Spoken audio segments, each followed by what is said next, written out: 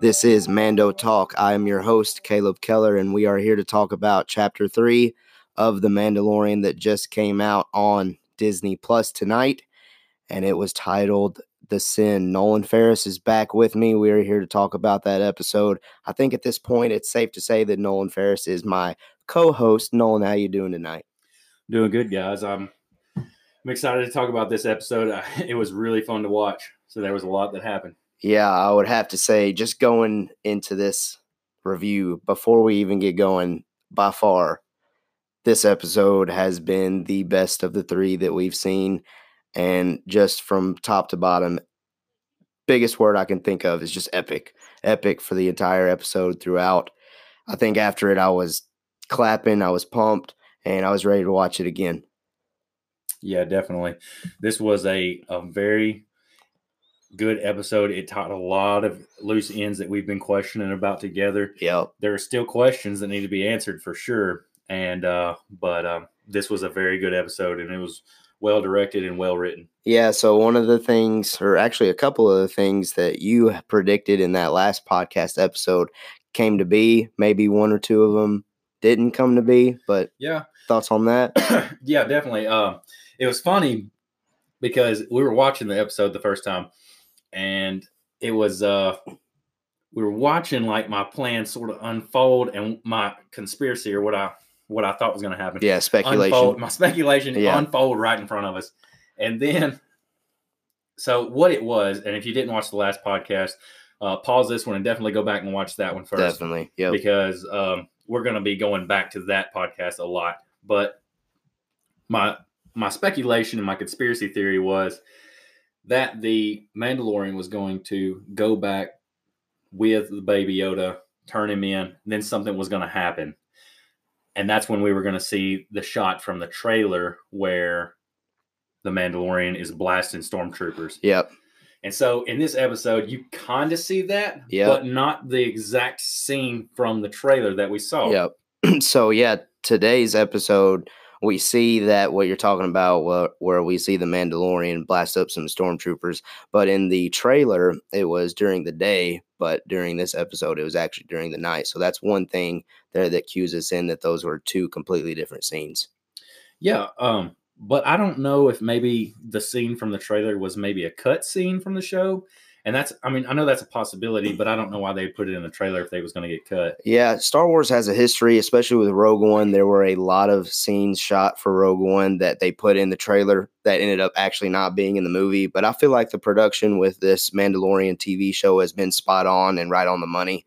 And I would have to say that shot where the Mandalorian walks by all those stormtrooper helmets on those spikes is too epic for them to not include eventually in one of the episodes. So I think we're definitely going to end up getting that scene at some point, because I really hope so, because that shot's just super cool to see. Yeah, and remind me if I'm wrong, but in that scene where the stormtrooper helmets are on the spikes and laying in the sand and battered, was that a sandy planet? Did it look sandy, like maybe it was an old Tatooine or where the Ugnaught was? Yeah, it looks like it's a sandy planet for sure, because I remember looking at those spikes coming out of the ground. It's definitely sand terrain. Now, I'm not sure, though, because that scene we're talking about where he jumps out of the door and he starts blasting stormtroopers left and right from the trailer, I'm not so sure, though, if that's a sandy location. I mean, if I had to guess, I would assume that it is, but I guess we'll have to wait and see for that. We'll have to wait and see. But where he blasts the Imperial people, the stormtroopers and everybody today on this episode 3 or chapter 3 is on a planet. It's it really looks like a lava planet, almost like it's been crusted over. Yeah, because we see actually the planet in this episode tonight for chapter 3. We see the planet's structure because he's flying in on that Razor Crest ship, coming into that ship to bring back Baby Yoda, and we see kind of like red lines weaving in and out throughout the planet's surface that we can see out in space. So I'm not sure exactly what it is at its core, but it's definitely some sort of red matter for sure. Yeah, definitely. So this episode sort of begins with, of course, the Mandalorian. When we left off on the last episode, he was in his ship and he was taking Baby Yoda somewhere. We didn't know where then. Yep. Well, this chapter 3 begins with him and his ship again, right where it left off, and you shows the Baby Yoda crawling out of his crib and just kind of being a nuisance almost, and unscrewing his little knob. Yeah, on one of his controls. Yeah, that was funny. And I didn't know this, but that's going to tie in later. Later on in the episode. Yeah. But it was kind of cool that it showed this little thing, and just to show you how playful, just to show you that it's still a kid. Yeah, for sure. But yeah, at the beginning of that scene or beginning of that episode where they're coming back, we see a little bit more of the kind of almost father-son almost relationship there for a little bit, where the Baby Yoda was kind of getting on his nerves. And he's like, "Ooh, that's not a toy. Put that up." That was pretty funny. So that interaction was pretty good. So we finally get into that point at the episode where he's taking Baby Yoda back for the reward. And he takes him back. And I was, we talked about the different theories or speculations there, how this was all going to lay out. But he ends up coming back and he presents Baby Yoda to the Imperial people. And he gets his reward, or he shows him his reward. Yeah. Well, how he knows where to take it is like on his ship, he gets a hologram from what's his name? Who? Which one? He get the hologram that's in the guy that has the two Beskar still in his pocket. Oh, Grief Karga. Grief Karga. Yeah, Grief Karga. So he gets the hologram from Grief Karga, and Grief Karga tells him where to go to take Baby Yoda, and he tells him to take him right back to the Imperial people. Oh, yeah. The hologram. Hologram that popped up on the ship. Okay. Yeah, I forgot all about that. Yeah. Well, that was a cool tie-in because we see that in all the trilogies. Yeah. The hologram. So I thought that was really, really cool that it brought that back in this series. Yeah. But so he goes back to the Imperial people because Karga says that he's just so impatient to get a hold of his prize. So when he gets there, he walks through the door. Of course, the little eye comes out again, and he shows him his chip. So he walks through and walks into the room. And that's when they present him with the Beskar steel. Yep. And it's a lot of it. Yes. It's stacks on stacks on stacks. It's kind of in like this thing. It almost kind of reminded us of a cooler. It just had it stacked in there, prepared and ready for him. And at this point, though, the Mandalorian starts asking some questions, and Imperial dude ain't too happy about that. So the cooler that we're talking about, we actually see it first in the first trilogy that ever came out. So it would be episodes, 4, 5, and 6? Yeah, episodes 4, 5, 6. It was actually an ice cream maker. I don't know if you knew that. But yeah. It's an ice cream maker. I did some research. Uh-huh. And so little did they know, and a lot of people dressed up as this guy for like Halloween carrying an ice cream maker around. Yeah. And so, because they thought it was funny. Yeah. Well, little did they know, and now we have clarification that it's a space safe. Right. Yeah. And so this is the first clarification that we get. Yeah. In Star Wars world that it is a safe. This is where it reappears. Yeah, something that's actually important. And also, it looks like, and you were talking about this off the air earlier. Yeah. Rey. Yeah, so in one of the episode 9 trailers where Rey and Poe and Finn and Chewbacca and I believe 3PO and BB-8 are there as well, that widescreen shot where they show Rey and all of that crew looking at the Death Star wreckage for episode 9, she has this thing that she's carrying in her right hand. And when I first looked at this thing on screen for Mandalorian tonight, I thought those two things looked the same. I haven't went back to look at that trailer to look at those details just a little bit more, but it did remind me of that. And I was just curious there if maybe there's a connection. So if any of you out there are listening, if you think that there's maybe a connection there, it's kind of far off, but if you do think there's a connection there, maybe just, get back to us. Let us know what you think about that. That'd be interesting to hear some thoughts on, because that's some pretty deep and sweaty, nerdy stuff there connecting those two. Yeah, definitely. I just think it's cool that we finally figured out that it's a space safe, and it originally because it was low budget when they were first making it. So It was an ice cream maker. Yeah. And I thought that was pretty cool. Yeah. But so it's a whole lot of Mandalorian steel, Beskar steel. Mm-hmm. And the Mandalorian kind of acts uncharacteristic, and even the Imperial officer says that it was uncharacteristic because he asked a bunch of questions about it. So, I mean, what did you feel? I mean, how did you feel about that? Yeah, so it's pretty interesting watching them go back and forth there for a minute. It was kind of like a old school standoff there, where they were just kind of bashing each other in a way, but bashing each other with questioning, to Yeah. where, the Mandalorian has all these rules that he has to follow with the guild, and the Imperial guy knows that. It's kind of Warner, calling him out about yeah, it. Yeah. he's calling him out, saying, you're supposed to finish your mission and completely forget about it, Yeah, and you're not you are supposed to not ask doing any that. questions. And he Yeah, was, well, the Mandalorian's questions, he was just asking what they were going to do with Baby Yoda. right, because he's very interested at this point. Because, again, kind of going back to the first part of the episode, I think there's starting to be like a parent-son almost relationship there a little bit, at least to start a little bit. Well, yeah, and honestly, if it was me and they're offering this much of a reward Yep, for this little person, right. Why is it it has to so? be Yeah, something special for yes. them to offer all this still. Yeah, so it would be hard, even if he's not connecting with that character or person, it'd be hard to just not be curious of, well, if I'm getting this much, this Yeah. thing must be really important. Curiosity's got to be Yep. getting the best of them right there. Yep.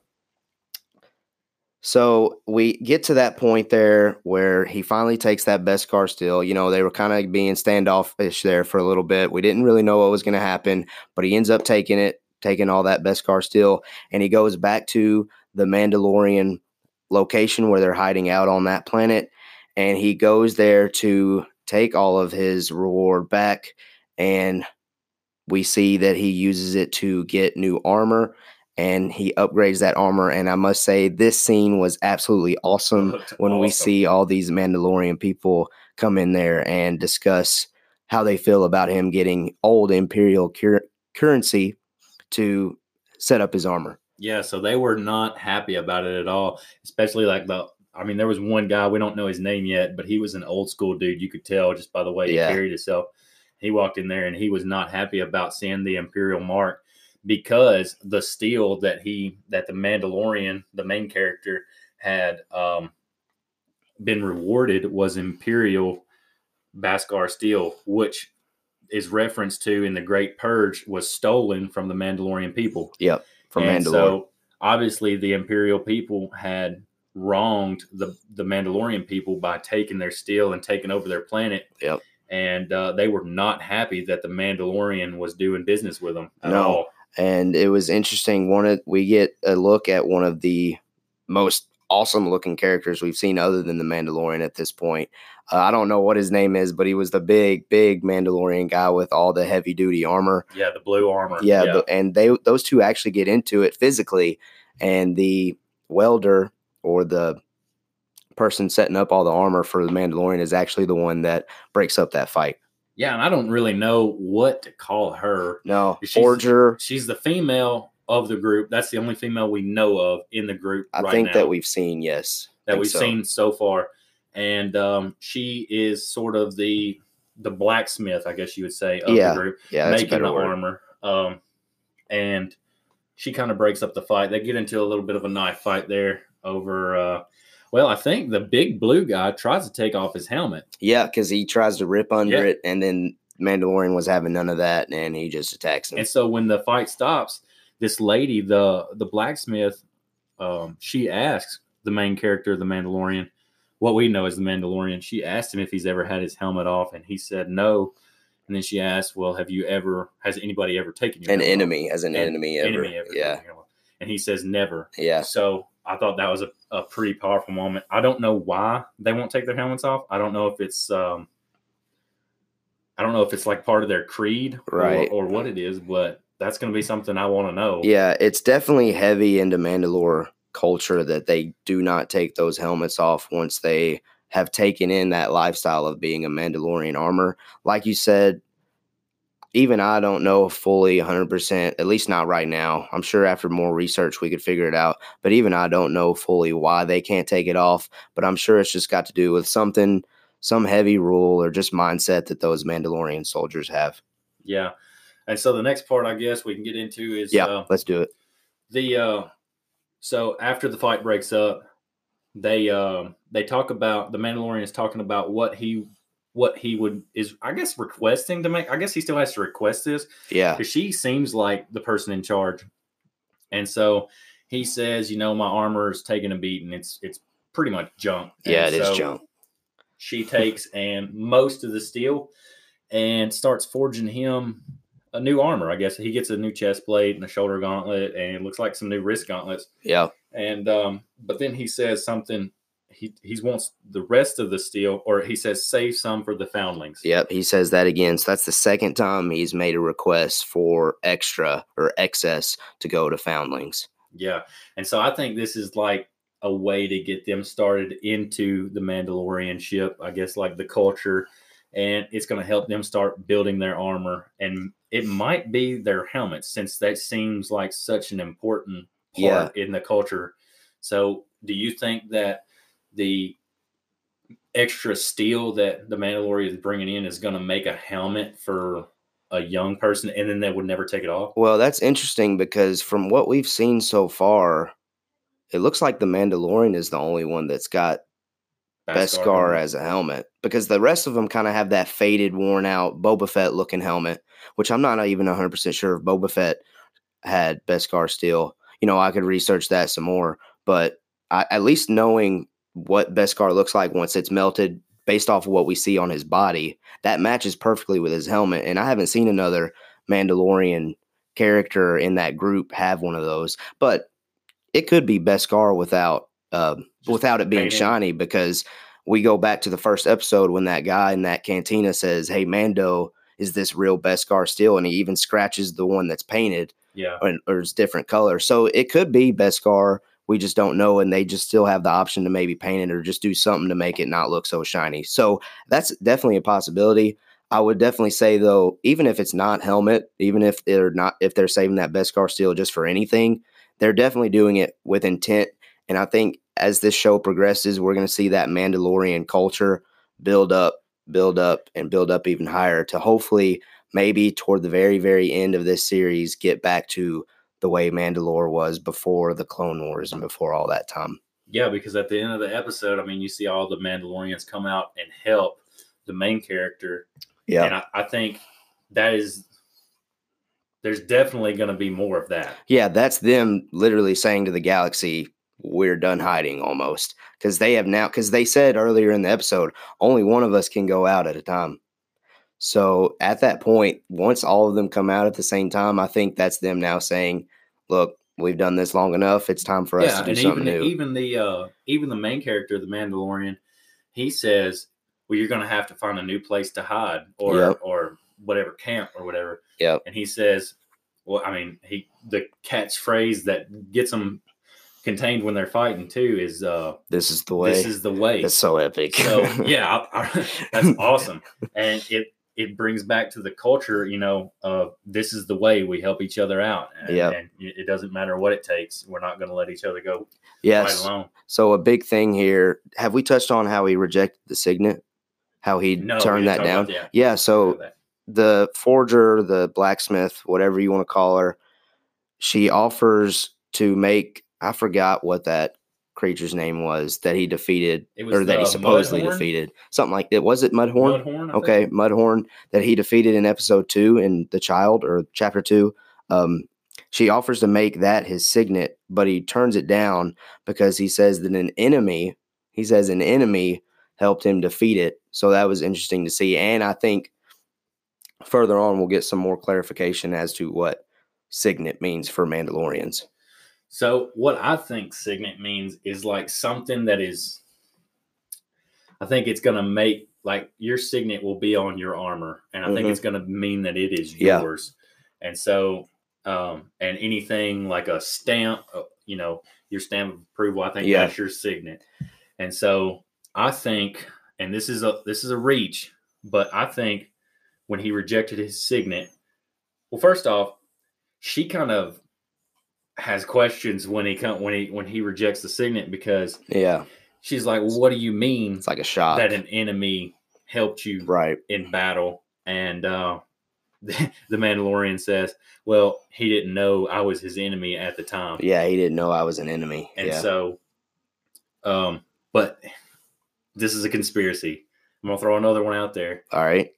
Maybe the end of the season. Yeah. I don't know yet, but I think his signet is gonna be Baby Yoda, Their creature. species. Yeah. That'd be really awesome. That would be really cool. I don't know. I really like that. That's awesome. I'm just throwing it out there. That's a prediction. It might not happen. No, I like that prediction. I kind of hope it happens because that would be awesome. It would be cool. So another big thing that I want to talk about before we leave this scene is, again, when he's getting new armor, we get more flashbacks to him in that scene for him being a kid with, it looks like, losing his parents for good. Yeah.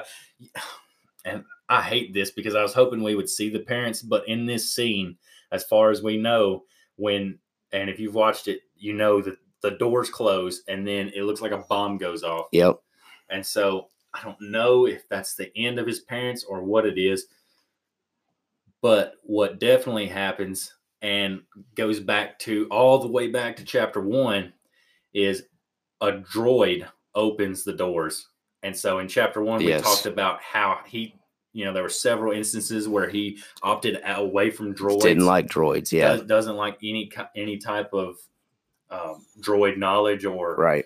So I think that is that's a key right there that we're probably going to be revisiting and maybe some more flashbacks in the next 2 episodes or so. Yeah, we're going to have to get some finality to that scene. I mean, I guess that could be finality that his parents were killed and we never go back to that scene. However, though, I mean, what happens there when that droid stares right at that kid and we just don't know what happened? So at some point, we're going to have to figure out what happened there. Or maybe, I don't know, maybe that's when the Republic shows up and blows up the drone control or the droid control ship. Could be for sure. All right.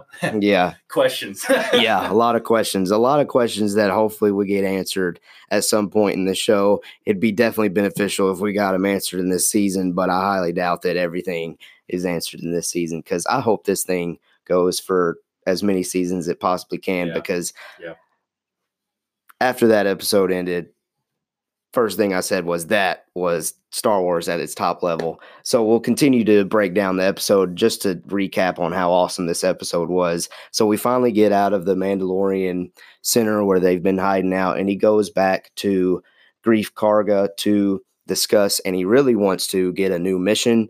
And Greef Karga actually seems pretty pleased, pretty happy with what the Mandalorian had accomplished. Yeah, he's definitely talking him up in front of all these bounty hunters. Yep. And he says that all these bounty hunters hate him because he is the one to bring back what we know as now the Baby Yoda. And apparently, and I thought this was interesting, we summed it up, and I had a theory before we watched this episode that maybe a different character was giving out the tracking fobs and sending other bounty hunters on the mission. Okay. But we found out today that it was the only person that was giving out the Imperial fob or the tracking fobs was the Imperial officer, whatever. Yeah, I'm still not 100% sure his name is, but Werner Herzog's character. Yeah, that guy. And so that's the only guy that was giving out the tracking fobs, and he gave them to all the bounty hunters. Yep. Everybody had one, which it plays a big role in the last some of the last scenes of this episode. But I thought that was because the Mandalorian, he's upset about it, obviously, because he wasn't the only one on this mission. I think. Yeah, he asked about why were there multiple fobs given out. I think twice. He asked the Imperial officer, and he also asked Greef Karga as well.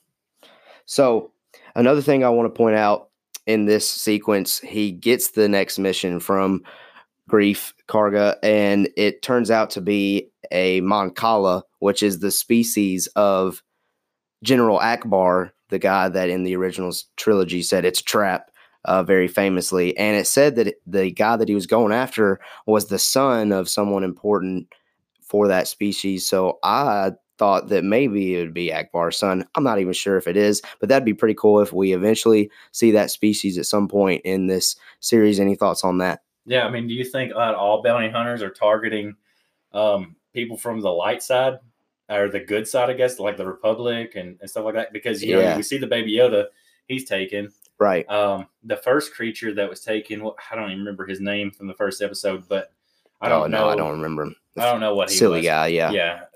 Maybe that was just setting up the scene. Maybe he doesn't have Yeah, I anything think to that tell just him. kind of set the tone. I don't really Yeah. know if he was any of importance. But now we're going after what could be one of the main. What is he? Is he a general or something? Yeah, General Akbar's son. Yeah. So yeah.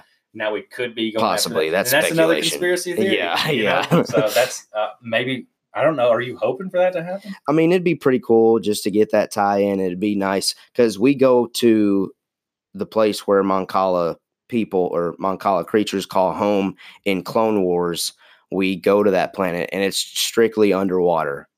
So they live in water. So it would be interesting to see the Mandalorian go to that planet and see him in that atmosphere. I think that would cause some really cool shots and really cool scenes. It'd be really cool to see. And like I said in the very first episode that we discussed, Dave Filoni, who is a guy that George Lucas hired himself to take in Clone Wars, the animated show, is part of the production of The Mandalorian. So any connection he can make back to his animated series, I think we're going to see. Yeah, for sure. We're definitely. So after this, and after he gets his mission, that he walks back to his ship, gets on his ship, and he has kind of like a come to Jesus meeting right here. Yeah, like he's got to make a decision. Yeah, and so he's got to make a decision whether to leave the Baby Yoda behind or go on about his mission and just forget about it, like the guild wants him to. And so, of course, we all wanted him to go back for the Baby Yoda, and that's what he ends up choosing to do. So he gets off his ship, shuts it down, and walks back to. He's walking around sort of the same area as where the stormtroopers were, and the Imperial officer is. He gets his scope out and he's listening through with the X-ray vision on his scope or whatever. Yeah. It's got like some volume control to it to where he can hear through the wall. And he clicks it on the side of his helmet. And so he's listening to the Imperial officer through the walls, and they're saying pretty much, get what you need from the Baby Yoda and let's go. I can't that's what we anymore. Think they're saying for sure. Yeah. And so they're trying to hurry up is what it seems like. Yep. And I don't know if this is because the Baby Yoda is weak and is dying, or they're trying to, pack up ship since they've got their target. They're trying to pack up ship and get out of there. Right. Or what? Yeah, I'm still extremely confused on what their end goal here is with Baby Yoda, what they were trying to accomplish or what they were trying to prevent from happening. There's no telling. Yeah. And I'm hoping eventually we'll get an answer on that. Yeah, I mean, they definitely took something from him, though, because where he was on that table when the Mandalorian finally got to him, they were taking something out of him. Yeah. Because that droid had what looked like a syringe. Right. So, yeah, that droid actually reminded me of one of the droids that Darth Vader uses to interrogate Leia in the very first episode, or in the very first Star Wars movie ever, when she's in the Death Star prison cell, and he comes in to interrogate where are the Death Star plans that the rebels have stolen to blow up the Death Star. He uses one of those. I don't really know what's in it, but it's used to, I guess, trick the mind to have them spill the beans, basically. But I don't know what it would have to do with Baby Yoda. So, but we get to that point where we're talking about he's decided to go into the building to get Baby Yoda. And this is where really the awesomeness of this episode shines, where we see some heavy action scenes of the Mandalorian just destroying stormtroopers left and right. Yeah, so the first thing he's doing is he walks up to the door, and when the little eye comes out, he just jerks it plumb off of the wall. I think that's so funny. And then 2 stormtroopers come out, and they're going to do a sweep of the area. And so he walks around, puts a charge on the wall, blows the wall, and goes and hides. And when the stormtroopers come in, he kills both of them. And then another one comes in, and he pretty much beats them to death with his own gun, which is awesome.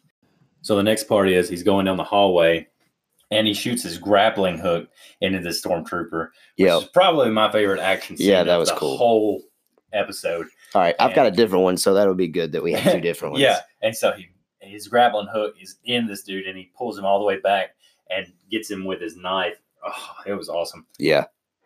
So after that one, bouncing off of your favorite scene, mine comes up after all of that, where he's wiping them all out left and right. Well, it finally gets to this point where it looks like he's done for. And we didn't even talk about this earlier whenever she was setting up his armor, but he gets this new technology whenever he gets that new Beskar Steel armor, where they call it the whistling birds, and he uses the whistling birds to wipe out these four stormtroopers that surrounded him, and it really reminded me of some Iron Man scenes. So that was really, really, really cool. Yeah, and so what a whistling bird is it's in his left wrist gauntlet.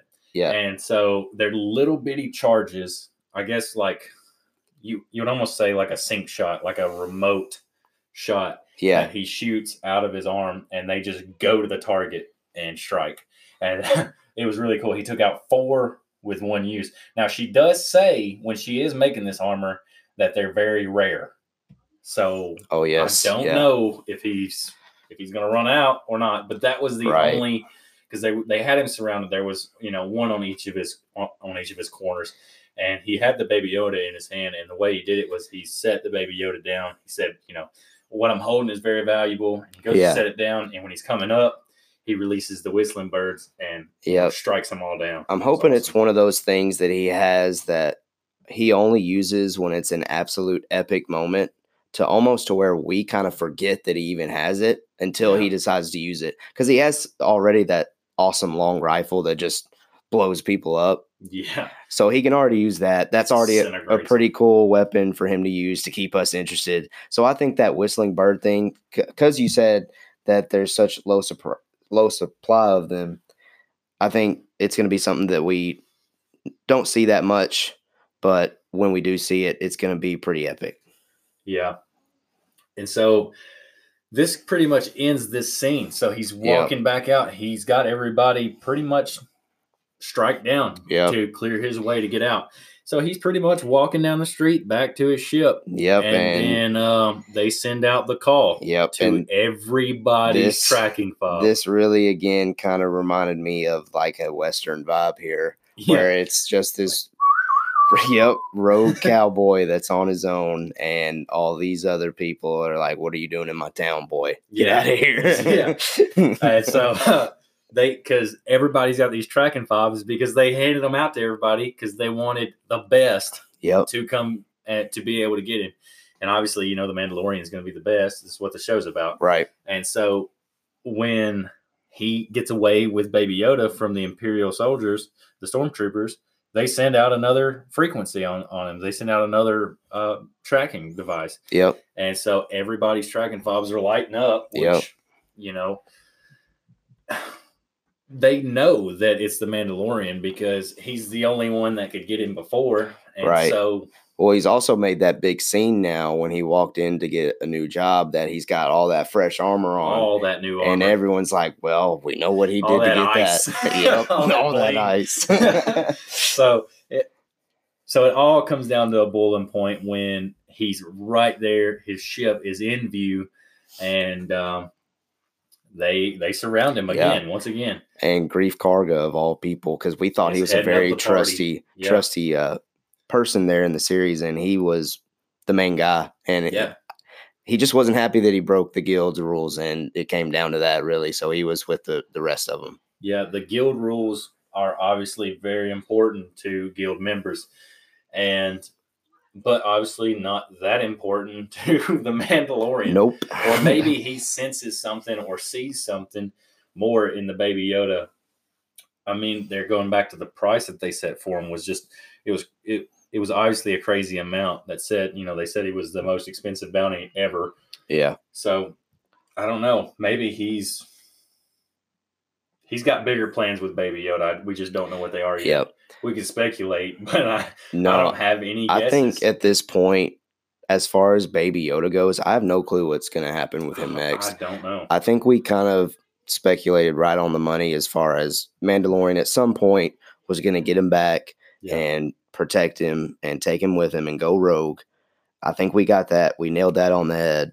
But at this point, I have no clue where the story's going next. No, I don't know. But this is a big battle scene, and towards the end of it, there's a lot to talk about. So they tell him, Grief Karga says, "We'll set the baby on the speeder, and we can talk about this because I'm your only hope." Yeah. So when we were throwback. watching that, he really emphasized saying, "I'm your only hope" here, and I was like, "Oh, Leia!" Another callback there to original trilogy Star Wars. Yeah. That was pretty funny when she says, "Ben Kenobi, you're the only hope. Yep.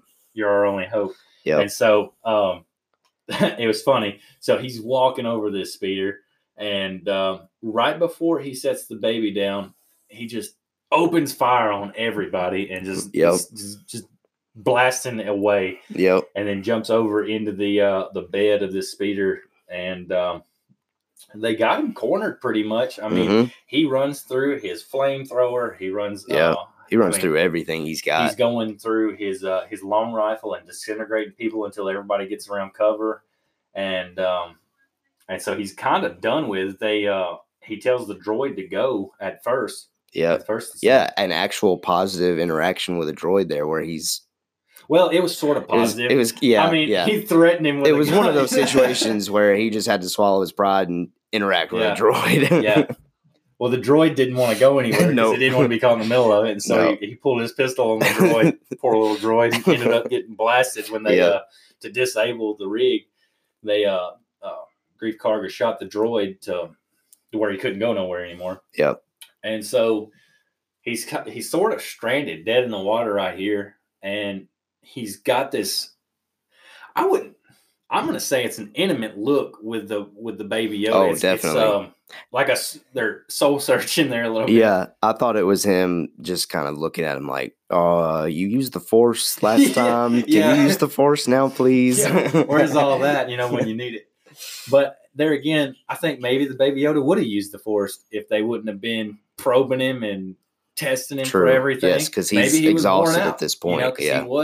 His eyes were shut when he was laying on the table. It took him a while to again perk up with all of that going on. So he was definitely out of it. The first time we see him really perk up is at the end of the show there. Yeah, he opened his eyes a little bit throughout the shootout there in the middle of that area before he got to his ship. But that was really about it. Him first open his eyes after they leave right there. So, yep. But then a really cool part happens. Yep. And, when they said this is the way, this adds to what they mean when they say this is the way when they're talking about protecting their own. And we mentioned this briefly earlier in the segment of the podcast.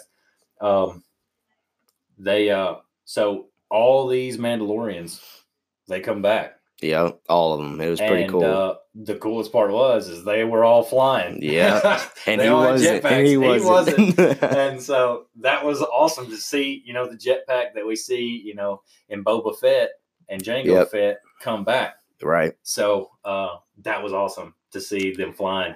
And then, of course, the big blue guy, the guy with the blue Mandalorian armor. Yeah, the heavy duty guy. He is blasting them away with his big gun. Yep. And he says to the Mandalorian, we got this covered.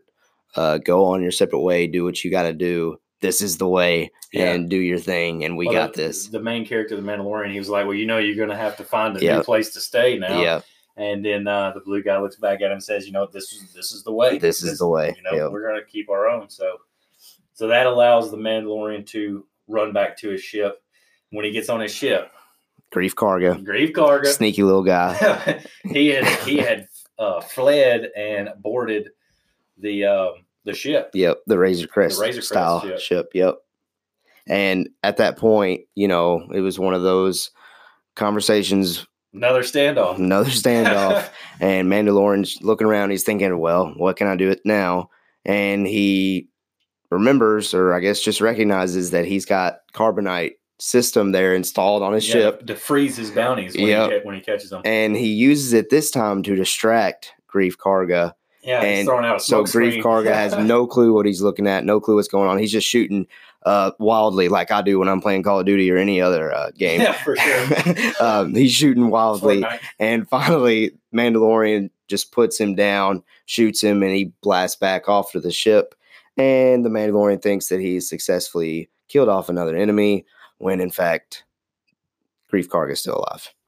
Yeah, so I don't know if we mentioned this earlier, but when the Mandalorian got paid, Yep. well, so did Grief So Karga. did Grief Karga. With it looks like 2 tablets of Beskar Steel. Yeah, and something that I want to point out about when he showed that he had those 2 Beskar Steel tablets or currency items, Mandalorian kind of tilted his head like, why do you have that? That's mine. What are you doing with that? Yeah. So I thought that was pretty funny. And I think maybe that steel will complete his armor eventually, because I know they're going to meet again. Yeah, they're going to meet again, and at some point I think Mandalorian's going to get that armor. The 2 tablets. Yep, the 2 tablets. Yeah, definitely. I think that's going to happen. But that is what saves Grief Karga. Grief Karga. Yeah. So, because it shot him literally right there where he had it on the pocketed. steel, and when he pulls the steel out, it's charred. Yep. Where the round had hit him. Yep. But anyways, so that pretty much concludes the episode. They get on the ship, and going back to the very first part of this episode, where the Baby Yoda is playing with his knob, his control knob. Yep. And they have a little interaction with that. Yep. And instead, this time getting on to him about playing with it, he unscrews it to allow him to play with it. To let him play with it. So he's definitely not a target, and I don't think that you would say that he was an enemy now. No, they are now allies, and we're gonna have a Mandalorian and a really, really young Force user working together, and that's gonna be pretty cool to see. Yeah. Well, what we know, we did a little research off the air earlier, and what we know about the Yoda species is, really not a whole lot. Nope. So we know that there have only been 3 on screen. Yep. In the entire Star Wars world. Yep. We've had this Baby Yoda. Mm-hmm. We've had the real Yoda. Yep. And then we've had a female of the species in Episode 1, The Phantom Menace. She sits on the Jedi Council. Yep. Do you think there is a possibility? And I know nobody likes to think this way because obviously, Yoda was he was one for the rules back when the Jedi Council was a thing. But this Baby Yoda is 50 years old. Right. That puts it at the time of Episode 1. Mm-hmm. You've got a female species of Yoda, which her name is what is it? Yaddle or Yaddle or something like Yaddle. that. Yep. And so, that's going to put it right at that time period when he was being born. Mm-hmm. She's on the Jedi Council in the first episode. She's not on the Jedi Council in the second episode. Yeah. Do you think she was shamed off of the Jedi Council for some reason? I don't know. I'm going to say a hard no on that. I don't know, man. I'm keeping it open. It's still on the table. Yeah. Well, we will see. But we'll definitely see. For right now, for what I know about Yoda, I'm going to say that he wouldn't break the Jedi code that he was heavily preaching and getting on to Anakin about following. Yeah. Because that will really just kind of alter the way I look at that character in the prequels, which, I'd be fine with. It's not going to affect the way I love Yoda regardless. Doesn't matter. Sure. I'm keeping my mind open to it. But I think that Yoda's character, they're going to stick true to that, and I don't think we're going to see that there's a relation there. But we're definitely going to end up getting some clarification on where this Baby Yoda comes from, and I know they're going to be connected somehow. I just don't think it's going to be by blood. I don't know. I don't know. But we do know that this species, they never give a name for the Yoda's species. Yep. But we do know that it's very, very rare for these species to be throughout the galaxy. Yep. And that Yoda was questioned a few times in, the several movies that he's been in of what his home planet is, but he never says. Right. And he says he's trying to keep the Force away from his planet, or keep his planet isolated. So it's obviously somewhere in the outer rim, I would say. Maybe even in the unknown regions. Who knows? Maybe. Yeah, we don't know. And hopefully we get some answers as far as that goes. Because like we said earlier, I have no clue where Baby Yoda's arc is going. So they're going to have to do something to spark that back up. Because at this point, I think he's just a cute little character now that uses the Force. So they're going to have to do something to where there's some character build up there. Yeah. Well, we do know that that species, the unknown species of the Yodas, has always been very, very high in midichlorian counts, which is their ability to use like Force. The DNA for Force users. Yep. So midichlorians are in every living thing. Yep. And if you have a high count, you're able to control and feel more than other people. Right, and control things, yep. And so they have some of the highest midichlorian counts in their cells than anybody does. Yeah. In the galaxy. And this is obviously so in the Baby Yoda because he's able to use the Force at such a young age. Yeah. To save, which Mandalorian would be his savior. Really, yeah. So they've paid each other back already. That's a good point. Oh, that's a very interesting point that they now kind of how scales are equal. Yeah, Baby Yoda saved his life. Well, now Mandalorian has now saved Baby Yoda's life. So they're on even playing field. So that's about wraps up the episode. We see Mandalorian jump into light speed there at the end of the episode. Yeah, I don't know where he's going or what he's doing. Don't know where he's going. I don't even have any guesses. No, hopefully we get to see him go to Tatooine or that sandy planet next, because that'd be interesting to see that scene coming. We know that the Empire, those Imperial remnants that are still out there, know he's out there now and are going to go after him. I do know that's going to happen. So at some point now, instead of him chasing people, everyone is chasing him. So he is now the Baby Yoda that's out there that everyone's trying to get. Fugitive, because like we talked about, he broke the guild. And so he's definitely going to be hunted from now on. Definitely. Which maybe with his new armor, he won't have such a hard time. Yep. And I think because you get the salute off with the Mandalorian right there at the end. It's flying next to his window. Yep, he gives him a little salute as he flies by again. It looks like a little Iron Man scene, but yeah. Which again, I hope the Mandalorian says right after that. He says, "Man, I got to get me one of those." I wish I had a jetpack. Yeah. So I really do hope he finds a jetpack. Yeah, that'd be cool. Get one crafted somewhere. Yep. That was probably about it for that episode for Chapter 3 of The Mandalorian. But I want to mention before we head out, the director of this episode was Deborah Chow, and she is actually going to be the director that takes on the Obi-Wan Kenobi series. So if this episode is any clue as to what she's going to be bringing to Star Wars for that Obi-Wan Kenobi series, I'm extremely pumped in for that series, because this, like I said at the top, this episode was Star Wars at its best, and I would really put it up there with one of the best sequences or just scenes in general that I've seen throughout Star Wars' history. Yeah, very well written, very well directed. Another thing is, and before we go, I know we talked about it last time, but definitely, guys, send us your questions and send us your comments on our social media pages that we have, and we'll give you a shout out and talk about your question at the first of the episode next week. Yeah. So what we would like to do is, with those questions that you send in, either send it into Twitter or Instagram, or even if you know us in general, you can always just shoot me a text, shoot Nolan a text, or even shoot us a message on Facebook. But if you want to reach us at our actual Mando Talk platform, that is at Mando Talk on Twitter, and it is also at Mando Talk on Instagram. Twitter, we're pretty active. I'm usually posting some new things here and there, a couple of every other days.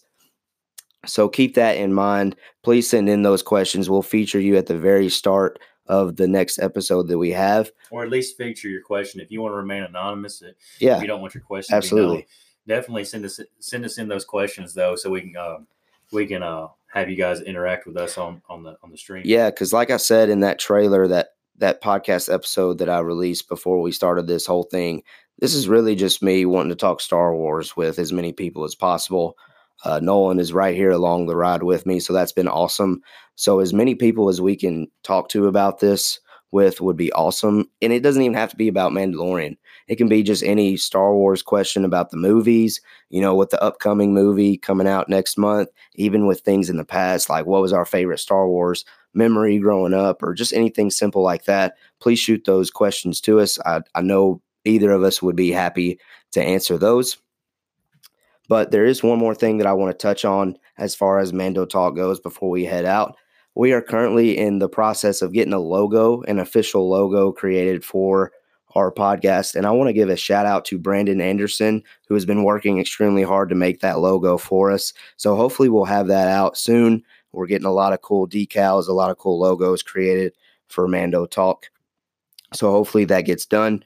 So until next time, we will continue to look forward to looking at The Mandalorian with you here on Mando Talk. Next Friday, we will talk about Chapter 4 of The Mandalorian, which means that's the halfway point for this season. That's all that I've got here for Caleb Keller, Nolan Ferris. We had a blast. Hope you had a blast watching this episode. Until next time. I have spoken.